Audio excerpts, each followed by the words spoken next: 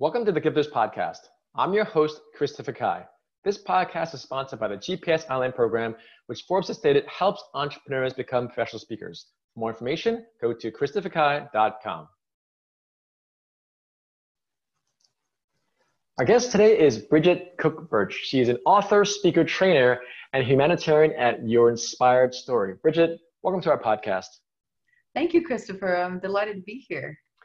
So as many of you know, if you're on the podcast or listening, it's called the Gifters Podcast because I really believe that your story is a gift to the world. So that's why I want to start Bridget and her profile and what she does. I'm like, oop, this is going to be one of my sisters.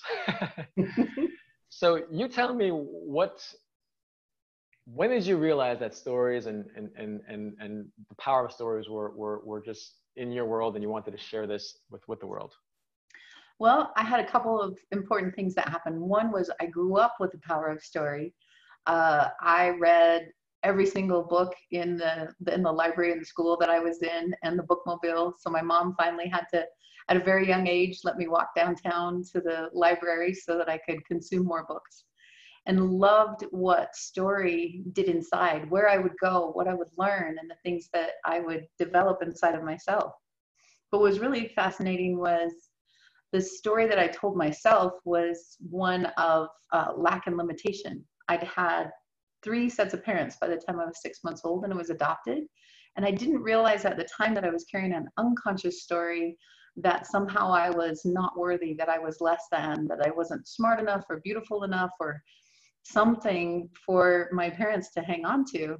And so by the time I was in my early 20s, I was working 3 jobs and going to school and working myself literally to death. I ended up in the hospital and listening to nurses outside in the corridor saying she's not going to make it until morning.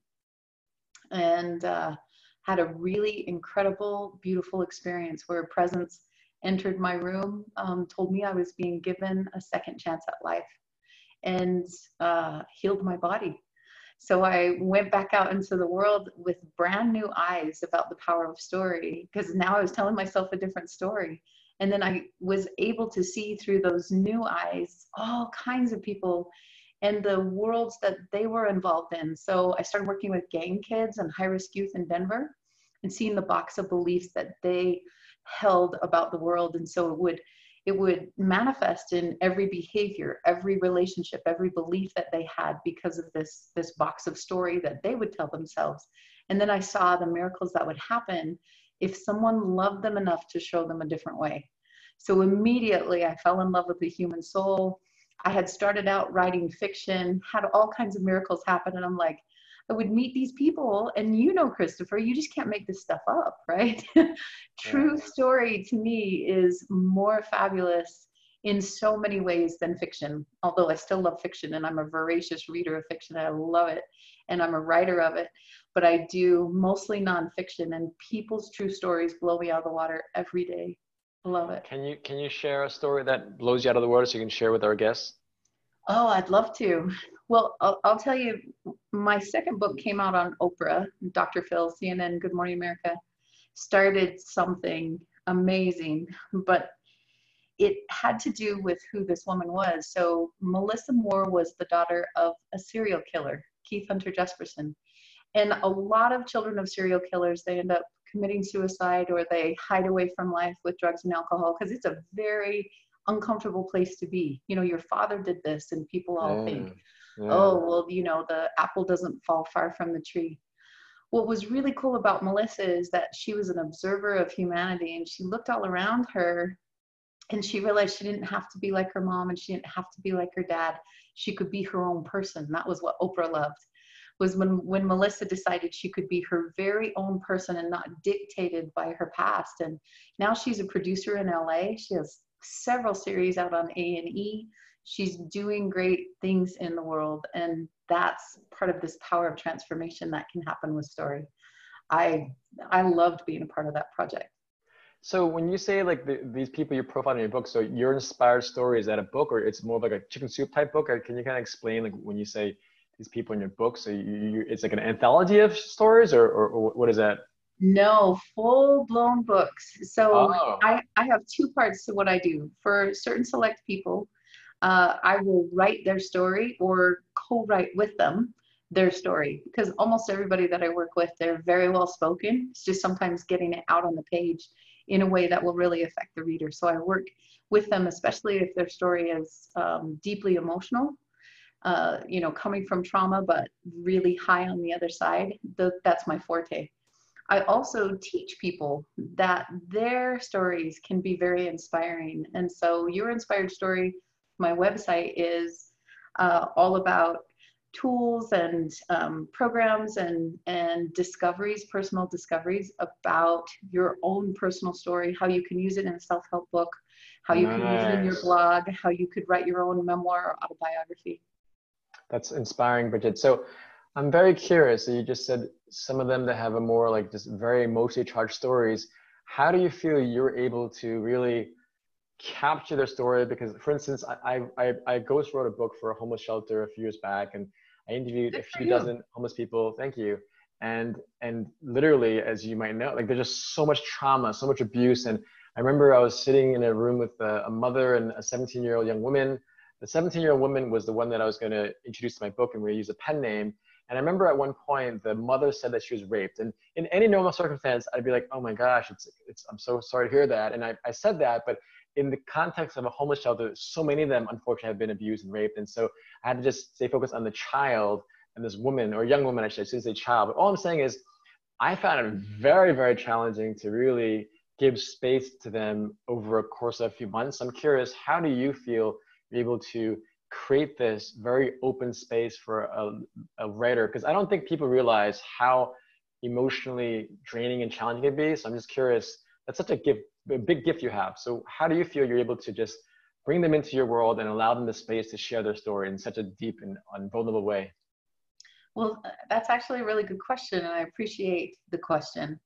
Number one, I interview them extensively so I can really hear their voice, understand when and where their emotions come up, what really has meaning for them. And there's two parts to that. And one is I'm very empathic, and so I often feel people's feelings, but then it enables me to put those feelings down on paper. And so that's really helpful. But oftentimes, like I just got done with an interview of a young lady that's looking to do her story. And there was all of those feelings. So I kind of have to ground and breathe and do that, let go, you know, feel it in the moment and honor it and then let it go. One thing that I have found is that if you give enough space to a client, that they recognize that in the midst of their worst darkness lies the seeds of their greatest glory. So much darkness also means on the other side of the pendulum, a prevalence and a predilection to so much light. And so when they can see that, when they can point it out for themselves, that's where you find the meaning in the story. And it's not, I became this because, it's, I became this in spite of. I allowed this to sculpt my character and I'm stronger now for it. So however deep I ever take a story, I make sure that I leave the reader equally high. And sometimes, like with the homeless shelter and other things, I would struggle because sometimes I didn't have enough time to do that. Or somebody might not be writing a story, but I would come across their story. So I did develop with a group of Sheroes Sisters, a nonprofit called Sheroes United, and we have a training called Becoming a Shero, a leader from the inside out. And we spend time with these young women, just like the young woman you were working with, on how to write a new chapter and how to become a leader and use everything that has happened to them as a stepping stone to greater things. That's how I've been able to manage it. Because if I just had to be in the depths of it and not see something greater come of it, I would really struggle. So I understand where you were at because you're capturing these stories, but hopefully you saw what the homeless shelter was able to provide and do. And so I would imagine that that was the triumph of the book itself. Yeah, and it reminds me of Melissa Gates, who's Bill Gates' wife. She doesn't really get as much credit as her husband, but like she once said that all of us during the course of our lives will see suffering that will break our heart, but don't look away because that's when change is born. And your story and the people that you've interviewed and worked with, it sounds like, again, it's this heartbreak but it really allows you to break open with this amazing story. So Bridget, thanks so much for being on our podcast. Really appreciate you and your inspiring story. How can our guests stay in touch with you? Oh, I would love it and be very honored. You can find me on Facebook. Probably the easiest way to connect with me is on my website. Oh, there's my notification. See? It's yourinspiredstory.com. Great. Bridget, thanks so much for your time. Have a great day. Hey, you too. Thank you for listening to our Gifters podcast. If you want to turn your story into a successful speaking or coaching business, go to christopherkai.com for details.